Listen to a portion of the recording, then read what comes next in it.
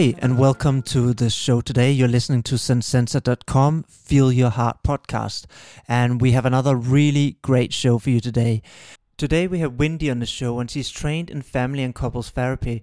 She works with couples on a wide range of relationship issues. She's currently pursuing a postgraduate certificate in sex therapy, and today we'll be discussing sexual issues and how to overcome them. This podcast is made by Sensensor.com, the leading relationship institute for relationship skills and courses based on science made practical. To get the 1-hour free webinar that will give you the key skills to get a safe, intimate, and passionate relationship, just go to Sensensor.com and sign up. The link is in the description below. Don't forget to subscribe to this channel and leave a review. It really helps me keep the positive energy going to make more podcasts. Let's head over and speak to Wendy. So thank you, Wendy. I really want to welcome you on the podcast and also for making the time to speak to us today. I'm really excited actually about speaking more about sexuality, which we haven't dealt so much with on this podcast. So I think it's about time because it's an important part of relationships. So yeah, thank you for coming on today, Wendy.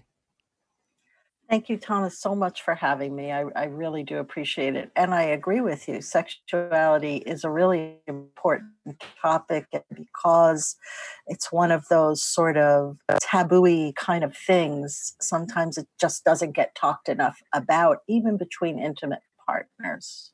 Yeah, and it's such a big gap often, I think, because we have a lot about shame around talking about it. And I think I read some research a while ago that actually couples that were into kink, they seem to also, to some extent, have better functional relationships. And they had a theory, I don't know if it's true, but the theory was it's because they have more open communication.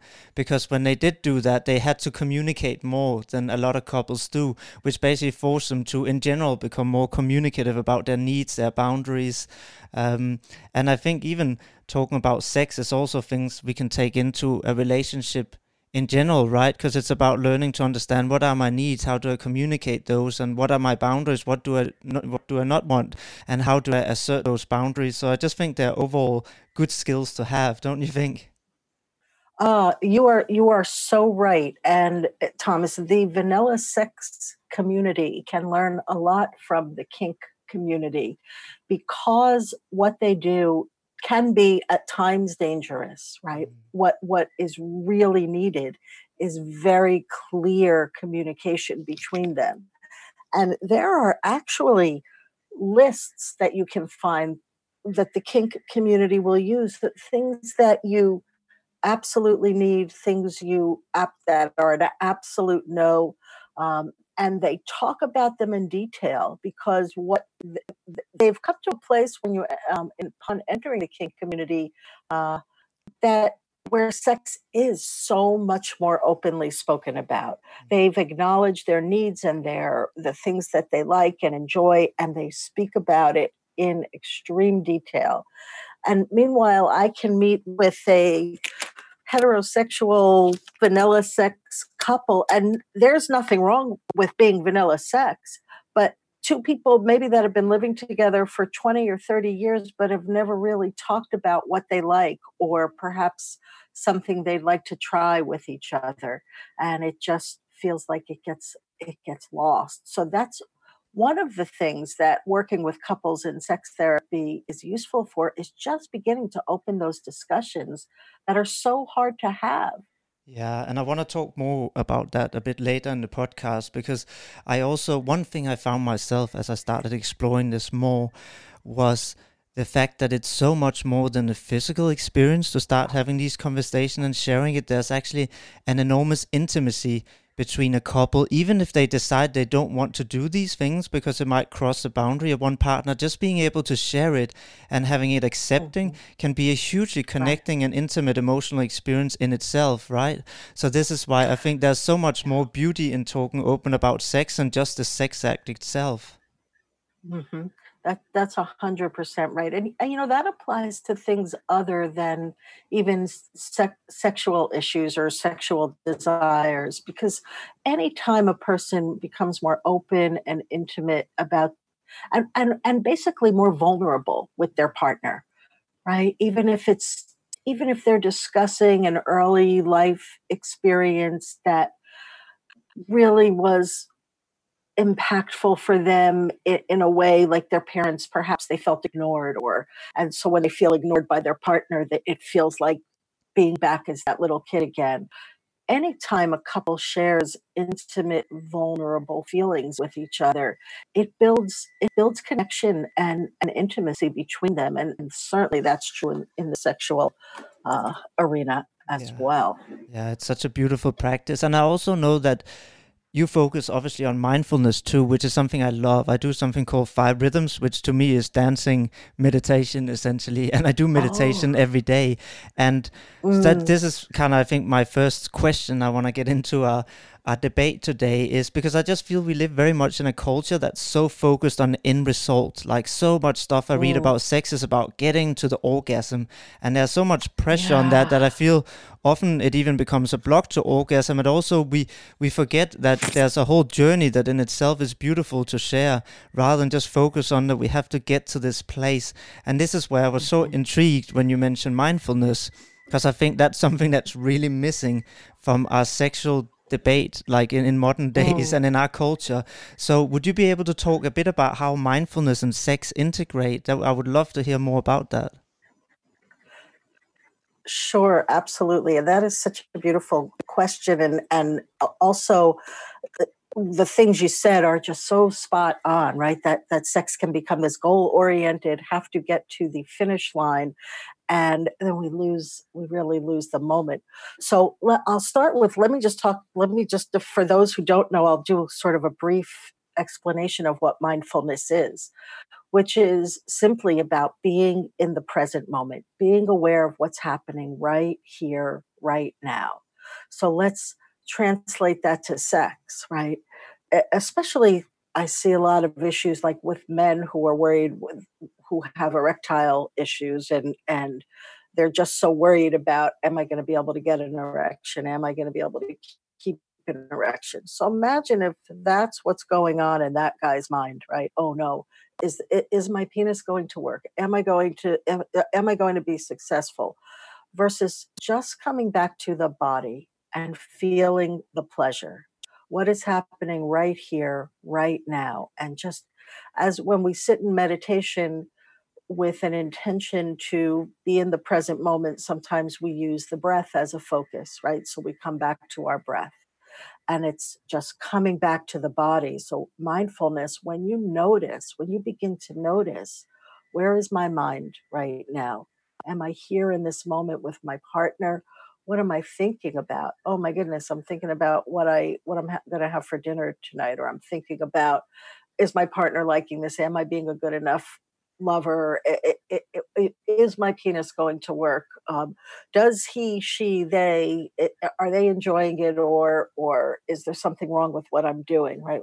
We begin to see how much we can add on to the experience, and we're not in that moment, and we're not fully letting go to the moment and the pleasure and the joy of what's happening right now in my body. And so that is really, with mindfulness, it's just really being present in the moment, in this case, for the sexual experience, for the pleasure, for the feeling, noticing what is happening in your body and not being someplace else, right? In your Beautiful. mind. Because Beautiful. when one is someplace else, they're not here right now. Yeah, and I think I guess, and this is what I learned actually through my dance, which also applies to sex, is when I dance, first I was self-conscious and I was kind of dancing with an outwardly focus on other people and how they saw me.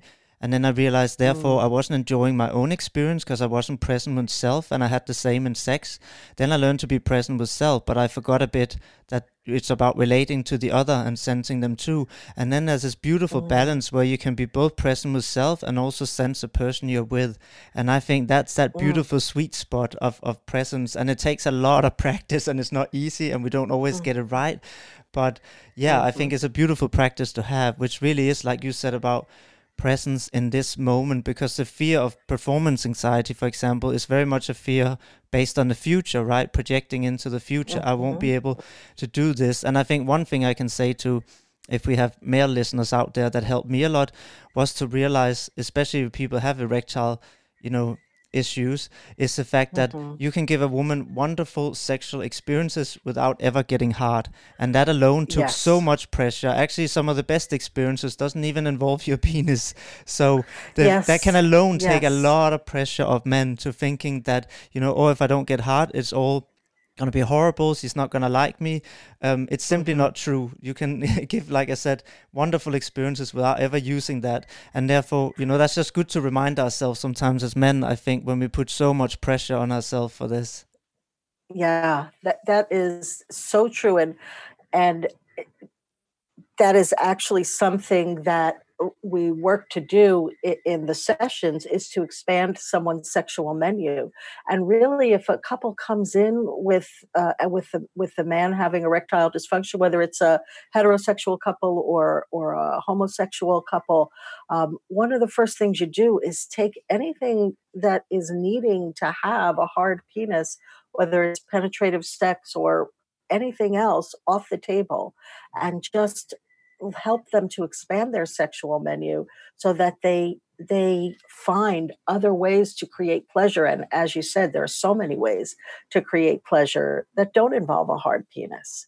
Yeah, and beautiful. and also, just to normalize for the men that are listening out there, it is so very common, and I see this even more in younger men lately, that if there is some experience where, for whatever reason, they couldn't get an erection or couldn't keep an erection or whatever it had to do with, it becomes such a worry for them that that alone becomes the focus of sex, and it takes over.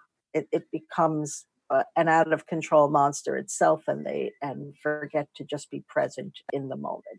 Yeah, I think that's wonderful. So one of the points is be present, and the other one is take away this over obsession that our penis is so important, because it actually isn't that important for women's pleasure. So I Mm, think those are, yeah. are two really good points. And I think one thing I want to speak to a bit about too, because this is something that I've seen a lot of people struggle with, especially even though it's not defined by men and women. I think men tend to have more of it and women tend to have more of the other, is these different types of sexual responses that we call responsive and spontaneous. And I feel it often creates a lot of confusion, I guess, between the different genders, because we often have a bit different, responses of how we get into our bodies and and Mhm. and how we feel, how we get into our desire. Yeah. Would you be able to talk a bit about that too, Wendy? Sure, absolutely. And this is really useful for both men and women who maybe they don't have what you're calling spontaneous desire. Like, all of a sudden they're thinking, "Oh, I want sex," and they may seek out their partner for sex. And I'll be a little sexist as I talk about this because it's not nearly always this way. A lot of times I see couples, when they're heterosexual couples and the woman is saying, "I want sex more than he does," and so it's not always the man that wants sex more. But for the sake of an example, let's take a heterosexual couple where the man wants sex, he has desire, he feels horny, seeks out his partner for sex, and she just says, "I'm not in the mood," right? And this is where the concept of willingness can come in. And it's often the case for women. Women, it's been shown in studies, can lose long-term relationships. So they don't spontaneously feel like aroused and like they want to have sex. Not all women by any means, but some women this definitely happens for. So the idea of responsive desire is that if you have willingness and you can begin to engage, okay, I'm not really in the mood, but I can be willing to, then all of a sudden it starts to feel good. And you're like, oh, yeah, this is why I liked having sex in the past, right? And desire comes in. It may come in secondary to beginning to touch each other, but it can come in. And for some couples, just the idea, very simple idea. It's I wish I had thought of it, but it comes from research from Canada. Just the idea of willingness for for beginning to engage in the sexual act, and then desire follows.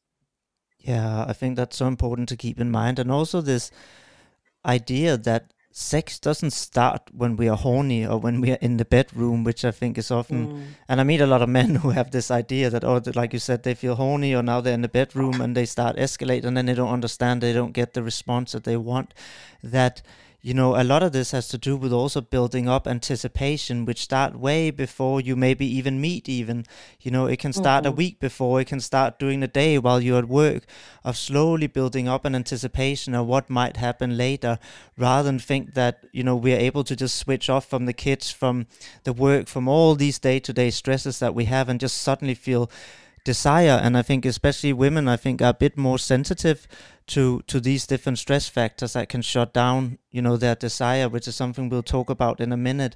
And therefore, yeah, I think it's just important, I think, to keep in mind that it's a process that starts long before you even get to that space. Mm. I agree with you 100%. And even to build on that more, it's really everything that happens between a couple, even if it's not the week before and you know you have a date coming up, or it's not the day of, but how are we getting along and how are we treating each other? Because I've had some couples come in and there's just so much conflict in the relationship. And when I ask the question, well, how does this impact your sex life? Very often it's like, well, who feels like having sex when we're having these arguments all the time?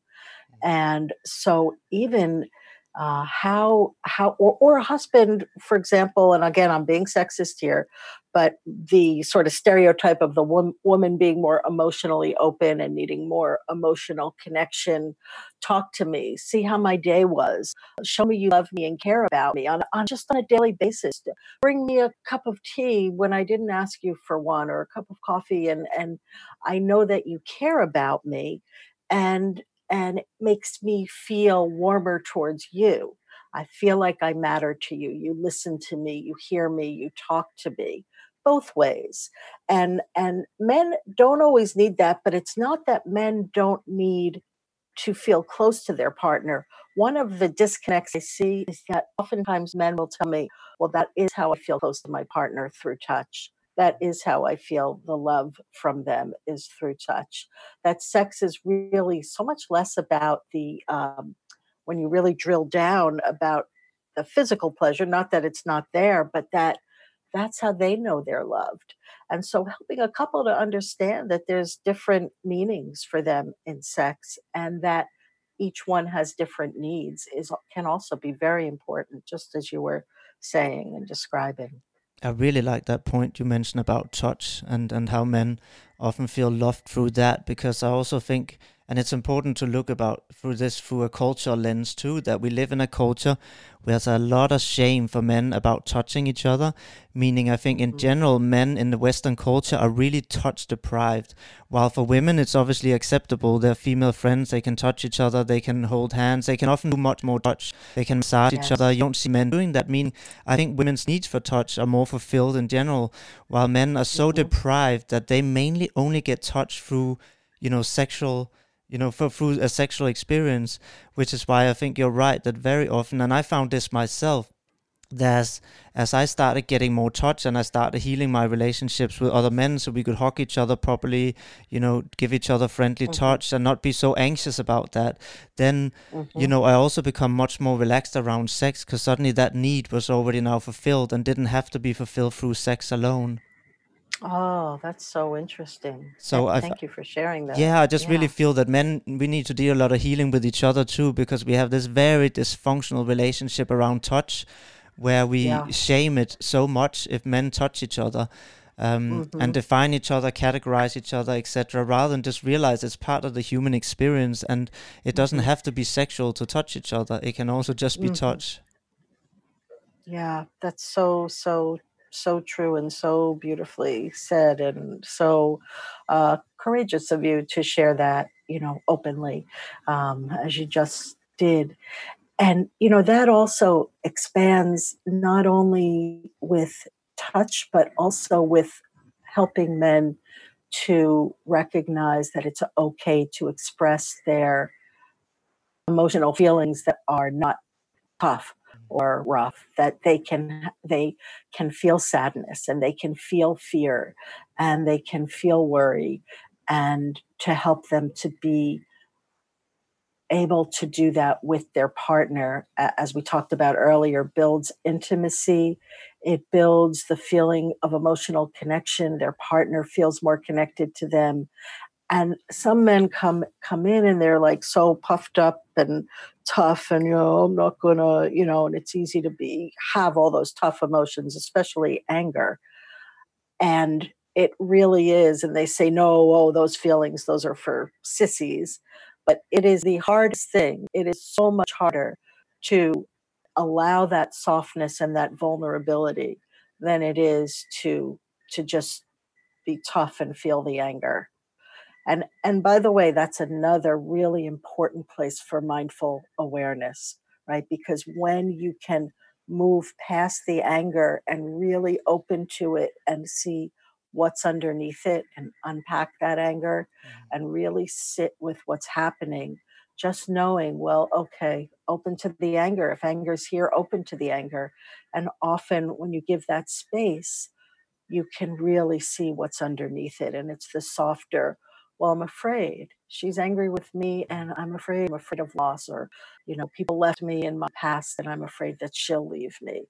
And to help men be able to, as you said, heal their relationship with touch, and recognize they have the same needs as women, Mm. and be able to open more emotionally as well.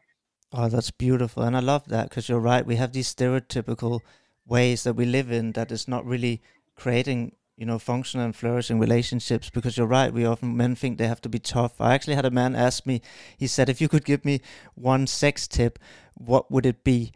And I said, Mm. accept that you don't have to know it all.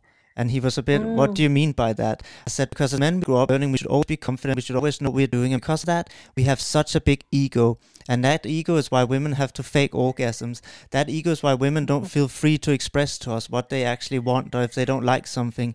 And I said, if we can instead accept that actually we don't have to know it all, and actually every woman is different, so it's totally okay to not know. What we do have to be is be open and curious and accepting, so she can express and we can explore together, and she feels comfortable being open with us of what works and what doesn't work, and that we're willing, and we don't think there's something wrong with us because you want to use a toy.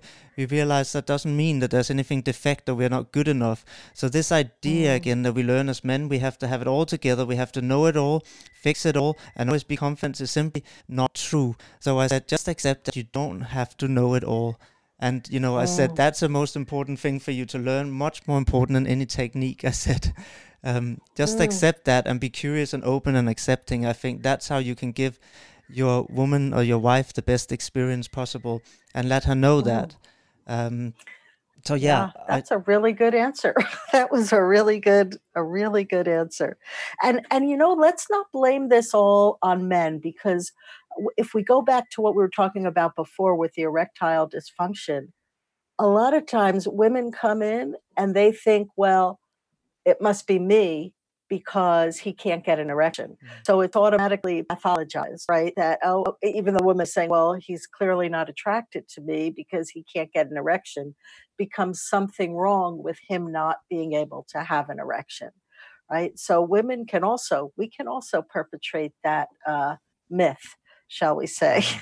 that men have to have it all together and know everything. That is so true, and a really good point too. And I think it's good even in the beginning of a relationship to just play this out and talk about these things too. We talked about communication and say, you're a new Mhm. person to me, so actually I know nothing, and I'm here to learn, and I'm Mhm. curious, and I want to do that with you. So again, it's just about becoming more open. And I think what I want to talk to you about next is that I feel again with a lot of sex advice I read online, it's all about we talk about the accelerators, we talk about fantasies, we talk about techniques, we talk about X, Y, and Z, things that can turn us on. But we often Mhm. forget the discussion around the brakes of what stops sexual desire. And the fact is, as long as, that foot is planted firmly on the brake, it doesn't matter so much what we do to accelerate or turn somebody on. It's not going to work very well. So I really want to talk Mhm. a bit more about the breaks today that kind of prevent people from getting into their desire, and what people might be able to do about it. Is that something you could talk a bit about, Wendy? Sure. And that is such a broad question. I could talk about that probably for hours because as different as um, humans, of course, are like snowflakes. There's no two that are the same, right? Everybody is a little bit different. And even if people present with a similar problem, their journey in life is completely different. So even if you have two couples with the same cultural background and one is not both in both cases there's a partner putting the brakes on pretty strongly, it could be for completely different reasons. And there's so many reasons. First, there is the basic biological fact that and forgive me for not remembering the exact part of the brain that Emily Nagoski writes about this in her book, and she really talks about the physiological part where some people just have more of an accelerator, and she uses those words, and some people have more of a brake. Basically, physiologically in their brain, that's how their brain is built. Some people just have a greater sexual desire than others. And there are myriad other reasons as well. For example, so let's say you have a couple that comes in and one partner just freezes during sex and she doesn't want it. I'm just making that the woman, right? If in heterosexual couple, could be a lesbian couple as well. And let's find out, well, what goes on. Why is it that when your body starts reacting and feeling sexual, that you shut down and you don't want to do it? You do put the brakes on, or you put the brakes on before we ever get there. And that's when we really learn a lot, when we begin to explore a whole sexual history. And for example, many survivors of childhood sexual abuse, just the idea of having arousal in their body is can be unconsciously, by the way, an out of control feeling, because they may have felt that arousal during the abuse. And by the way, I just want to normalize for anyone out there who has experienced childhood sexual abuse.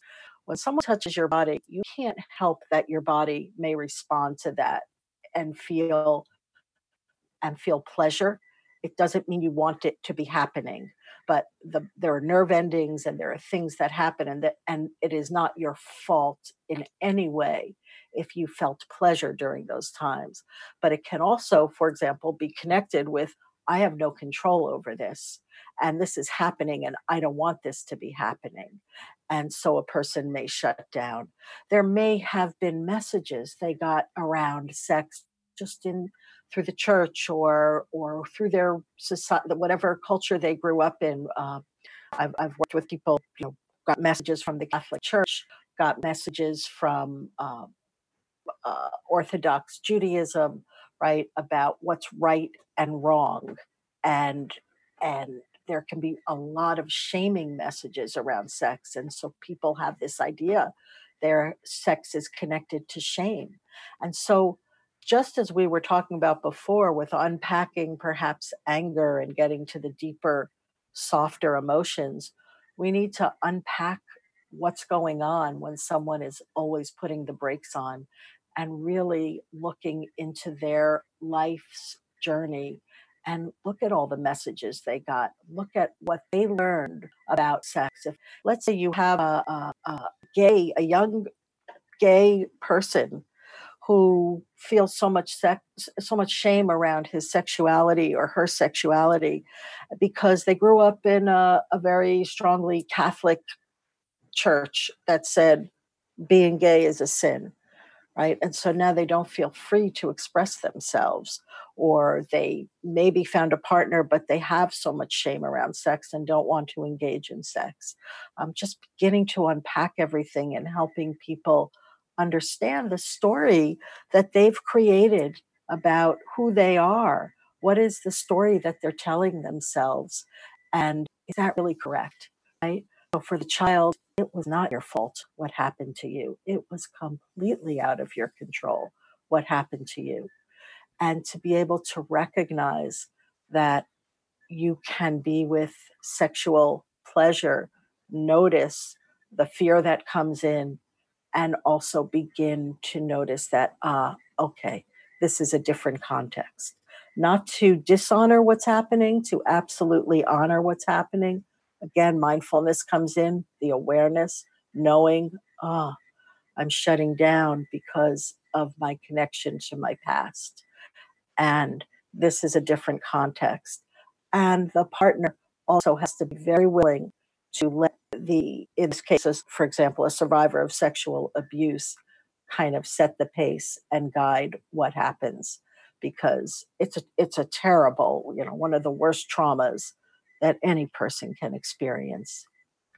Yeah, thank you for bringing all that up. Those are so many wonderful points. And I think in regards to when you talk about obviously trauma responses that can also hold back desire and be a break, I think it's important to say, if you are aware that your partner has some kind of sexual trauma, just around the conversation of consent, it's really important to be aware of the freeze response, because it's quite common that people who go into trauma, that they go into the freeze response, meaning they might not be able to tell you that they actually don't want what's going on. So if you notice that your partner is freezing up, their breathing is changing, that maybe they seem to have disconnected through their eyes, etc., then stop and check in, especially if you know they had some kind of sexual abuse, and stop and just make sure that they're actually okay. So that's just a small little thing I wanted to throw in there. Yeah, absolutely. And I kind of jumps me on to the next question, because you started talking about this already, because it's obviously one of the big breaks, which is shame, essentially. Shame around our desire, shame around body image. We all grow up with bad body images, both men and women, but probably women even more so. There's a whole industry flourishing on this, because, the worse women feel about their body, the more makeup, the more clothes, the more cosmetic surgery we can sell them. So, yeah, there's so much money in making women feel bad about their body, and yet we all lose out from this in such a tremendous way. So maybe you can talk a bit more about shame, and also how it impacts sex, and also what we can do to try and work with that shame, so we can all feel more free in our expression. Yeah, shame is. I have found it in my work. It's really such a powerful experience for people. Let me just sort of clarify and define shame versus guilt, because that they often get confused. And guilt is when you feel badly about something that you've done, right? Shame is when you feel badly about really who you are. And you brought up the idea of bodies, and for men and women, and especially women. And yes, the whole industry of weight loss has evolved around what Western society at least, tells women you should look like this. And if you don't, there's something wrong with you. I see that, eating disorders with kids, um, sometimes so young, girls in middle school, even earlier, that have started dieting, and not only because of what they see, but sometimes it's the parents that also put this pressure on their child, because they think they should look or be a certain way, and then the child may develop an eating disorder, and they're like, "Well, fix my child."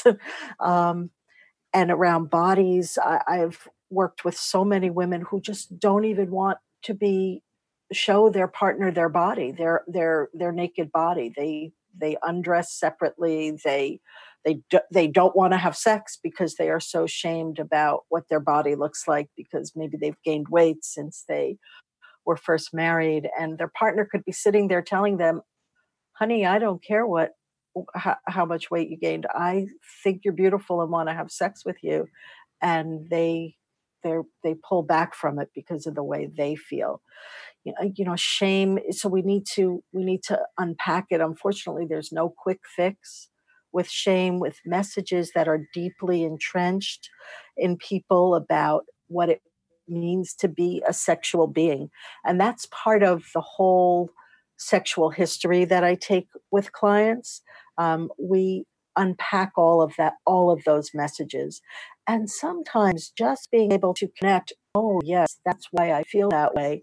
That's the story I've always told myself about what it means to be a sexual being. Or, you can't be overweight. Overweight is unattractive, and my mother always told me that always told me that you look fat, or you need to go on a diet, or there were there was disapproval from both of my parents, or the messages I got from kids in school who teased me for being overweight. Just to begin to unpack all that and to understand the story that you're really telling yourself about who you are, to have the awareness of that gives you an opportunity to do something different. And again, every time I say awareness, that comes back to mindfulness. Mindfulness is awareness of what is happening right now, not only on the surface, but opening to and unpacking and going underneath. And by the way, I just want to add one thing to the idea of mindfulness, because it's been said, this is not my saying, but that mindfulness is like a bird with two wings. And one wing is the awareness itself, and the other wing is that kindness and compassion and tenderness we bring to whatever is being known. And the bird needs both wings to fly. So that when you notice, oh, there's so much shame here, what am I telling myself? At the same time, to bring compassion to that feeling rather than to beat yourself up. Think about the difference that it is. Imagine yourself as a dear friend, right? If they said, oh, I'm feeling so bad about my body, would you say to them, yeah, you're so fat, you look gross, how could you possibly let yourself get to this point, right? Probably not. You'd say, oh, that's really hard for you. I'm so sorry that you're having that experience. It's tough to be sitting with that. And to be able to bring some of that to yourself as well, whether it's around body image, whether it's around feeling angry, whether it's around feeling sad, right? By the way, when you bring compassion to something like anger, it doesn't mean that gives you free rein to act upon that anger and lash out. It just means that it's hard to sit with anger and it's hard to be angry. And I get that. And as I have awareness that this anger is here, I also have choice as to what I do with it. If I'm just being reactive and I have no space in between noticing the anger and doing something, then I'm lashing out. But when I stop and I come back and I recognize what's happening in my thoughts and my body, when I can watch what's going on within myself, then I open space and I have choice.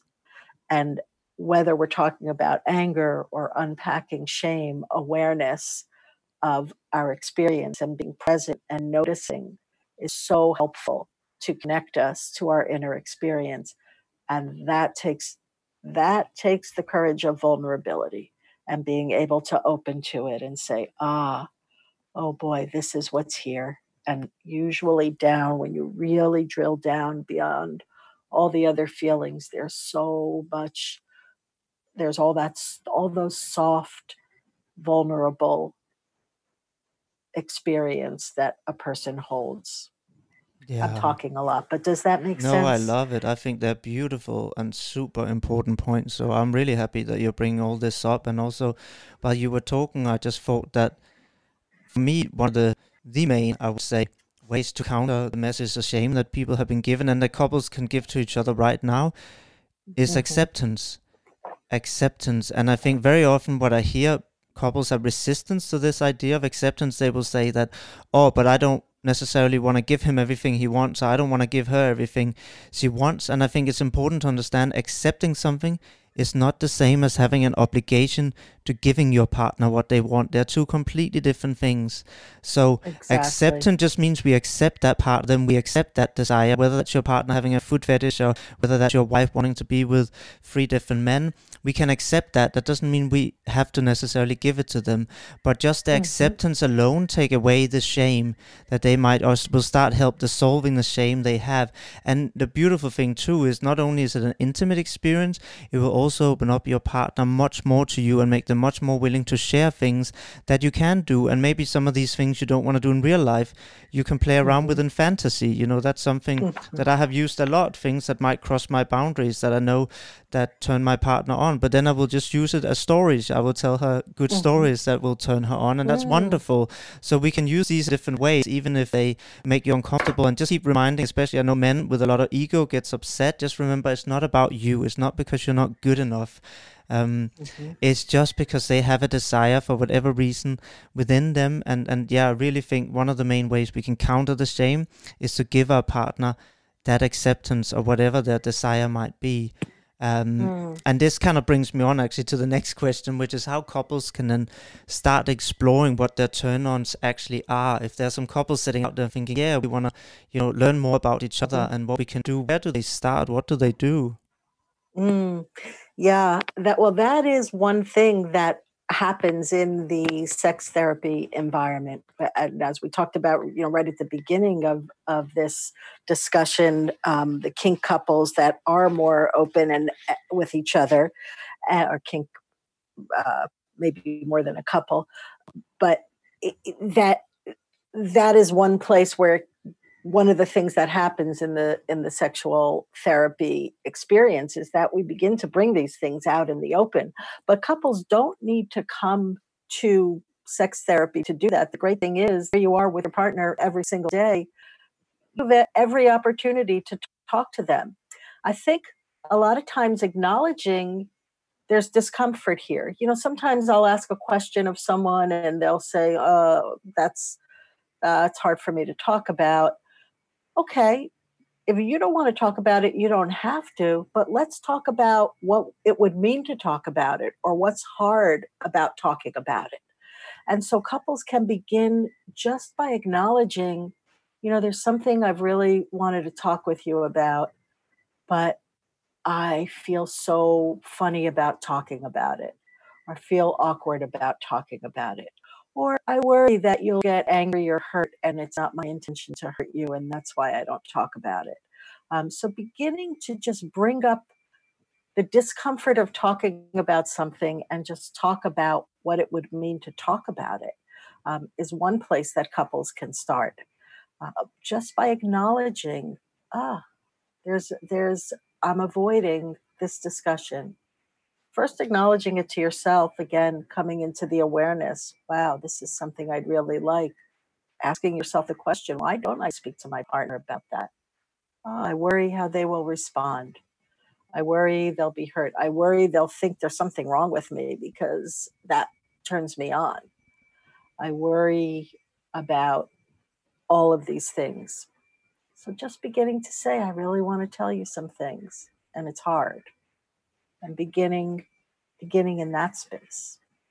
Does that make sense? It does, very much so. And I really like that. And I always think face-to-face is the best way to do things. I know if some people feel really, really restrictive, it can sometimes help to start even doing it in writing, where you don't have to look at the person initially. I don't think it's the best way, but it can work for some people. I know a few people who have use different apps. There are some apps that you can do where you basically see where your desires match, and that means your partner doesn't actually know what you have said yes to unless they match with it too.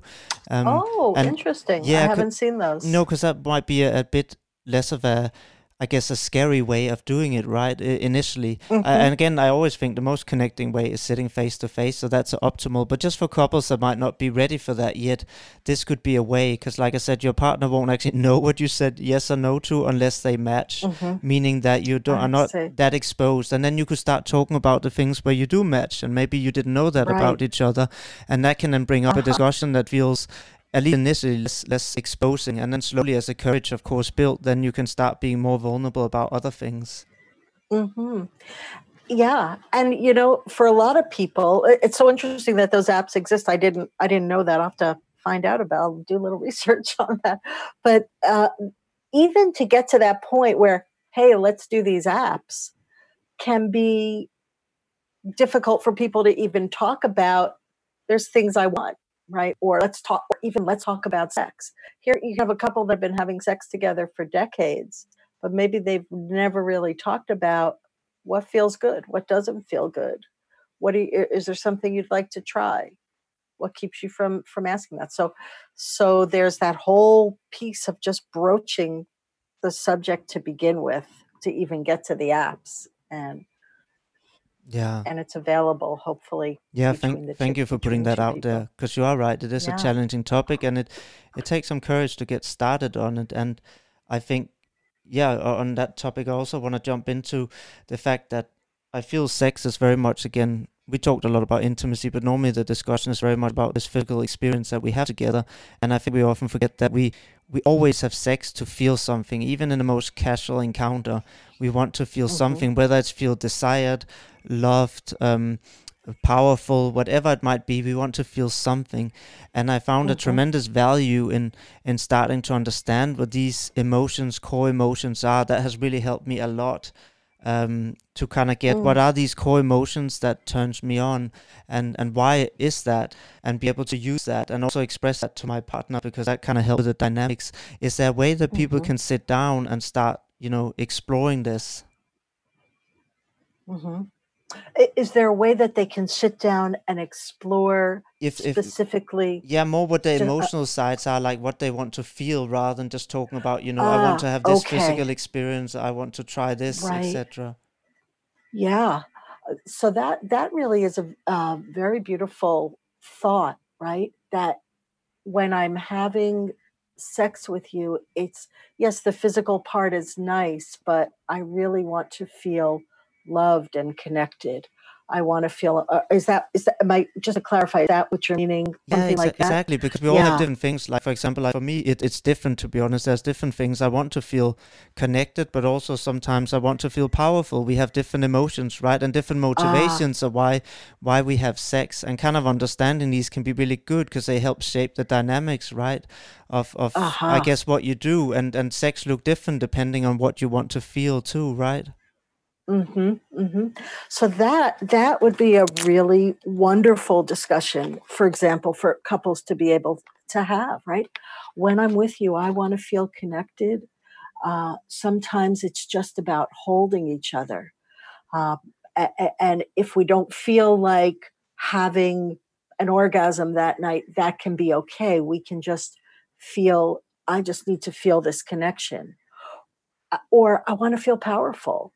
And how does that happen for you? And I'm not asking you to respond to that on your podcast, but how does that happen for you? How do you feel powerful in a sexual encounter, and having your partner open to hearing that? I think that's all about what we were talking about before. Maybe you need her to respond by saying certain things to you. Maybe you need her to respond by allowing you to take charge, or whatever it is. And that it may or may not have to include orgasm, or it may or may not include uh, certain sexual acts, but it may be more about how it goes between you, how the dynamic, how the interaction goes. Maybe it's just how you talk to each other, how she talks to you, how she responds to you. But being able to have that open up and share that this is something that brings you joy or brings you pleasure, is so important. Agreed. And that all happens as couples begin to open up and talk about what their desires are, what their fantasies are, what their yearnings are. I think what I hear you also saying in this question is, what are your yearnings underneath? Yeah. And it brings me back to something we talked about earlier, that men who really truly feel loved by their partner during sex, they're just yearning to feel loved. Yeah. And when a woman generally hears that, it's like, oh, I didn't know that. I thought all you wanted was like the sex, sex, sex. And it can really soften things.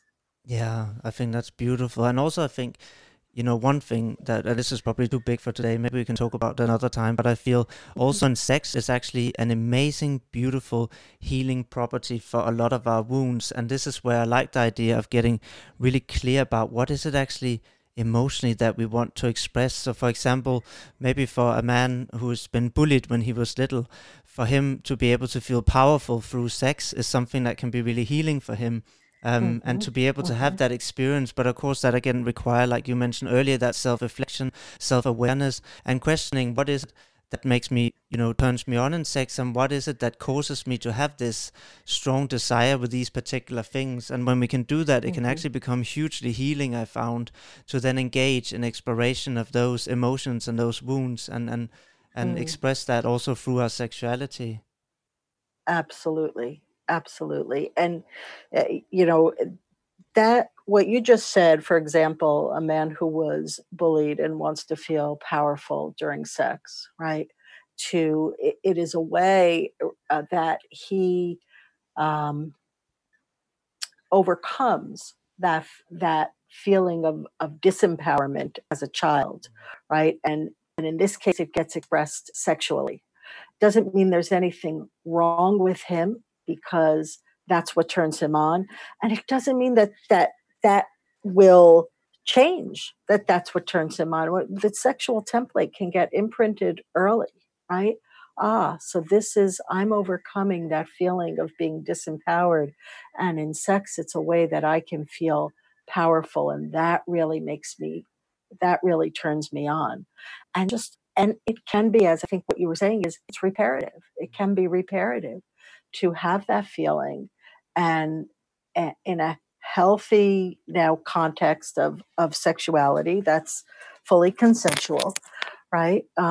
Which obviously makes is what is needed for a sexual experience to be healthy. It needs to be consensual, um, and overcome that, right? And that's one of the things that gets unpacked, right? Maybe, for example, that person doesn't understand certain fantasies they have of wanting to be powerful, and when you begin to explore their life history, you realize, there were so many places where you felt disempowered, whether it was among your friends or it was within your family, you didn't have a voice, or um, and maybe even when you argue with your partner now, you're feeling disempowered by something they are saying, and that's why you feel so reactive to it, right? And so it's interesting that a lot of times when you really unpack everything, sometimes it has nothing to do with sex, but the way people are compensating for what has happened in their past or overcoming what's happened in their past. Does that make sense? Yeah, absolutely it does. And Yeah, and I think it's yeah. because we are probably not aware of how often our sexual desire are motivated by things in our past, which is very, very Hmm. common. I think the last question I want to ask you, and then we can always talk more on another podcast another time, because I know we've been talking for a Sure. while, is there's probably couples sitting out there now are excited about getting started and having more open communication. So if they sit there and maybe they want to start exploring different fantasies that each other might have, what's a good way for them to do that and make that a safe way to share? That's a great question. I think that one thing I ask couples to do is when we begin to talk about expanding their sexual menu is to make a list of everything they'd like to try, from anything that's vanilla to the kinkiest thing they might think of, and just to write it down and to begin to share that with each other, with the ground rules that we're going to be open and we're not going to judge. We recognize that we're both being vulnerable here. And that just because something is on the menu, as you said before, doesn't mean that you're going to choose that. It doesn't mean that you want that, but you can acknowledge for your partner and say, I hear that's something that turns you on. I don't think that's something that I really want to do. And as you said, there may be other ways by telling your partner a story about it. Maybe they can satisfy that need through watching porn, or maybe there are other ways they can satisfy certain needs. But to make sure that everything is consensual, to be non-judgmental towards each other, and to recognize that it's a really courageous thing to allow yourself to be vulnerable with your partner, and it's not easy, and to bring compassion to that feeling of difficulty. Yeah, thank you, Wendy. And really, I had such a good time having this discussion with you today. It's been really fun. What I think is there might be people sitting out there that want to get in contact with you and think it's great what we've been talking about. So could you just tell people how they can find you and your information online, etc., if they want to speak to you more?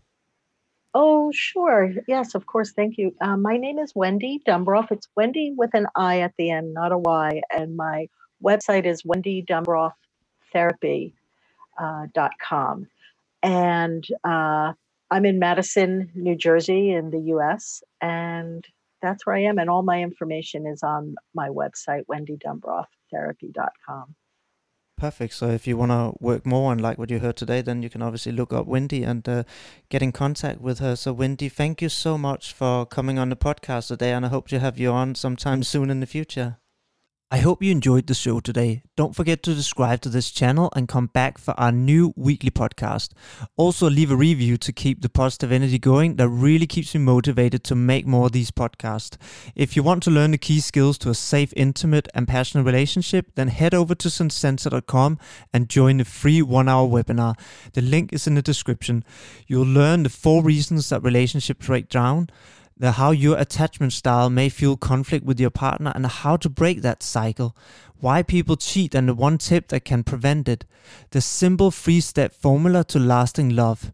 So thank you for joining us today, and I look forward to seeing you next week for another podcast.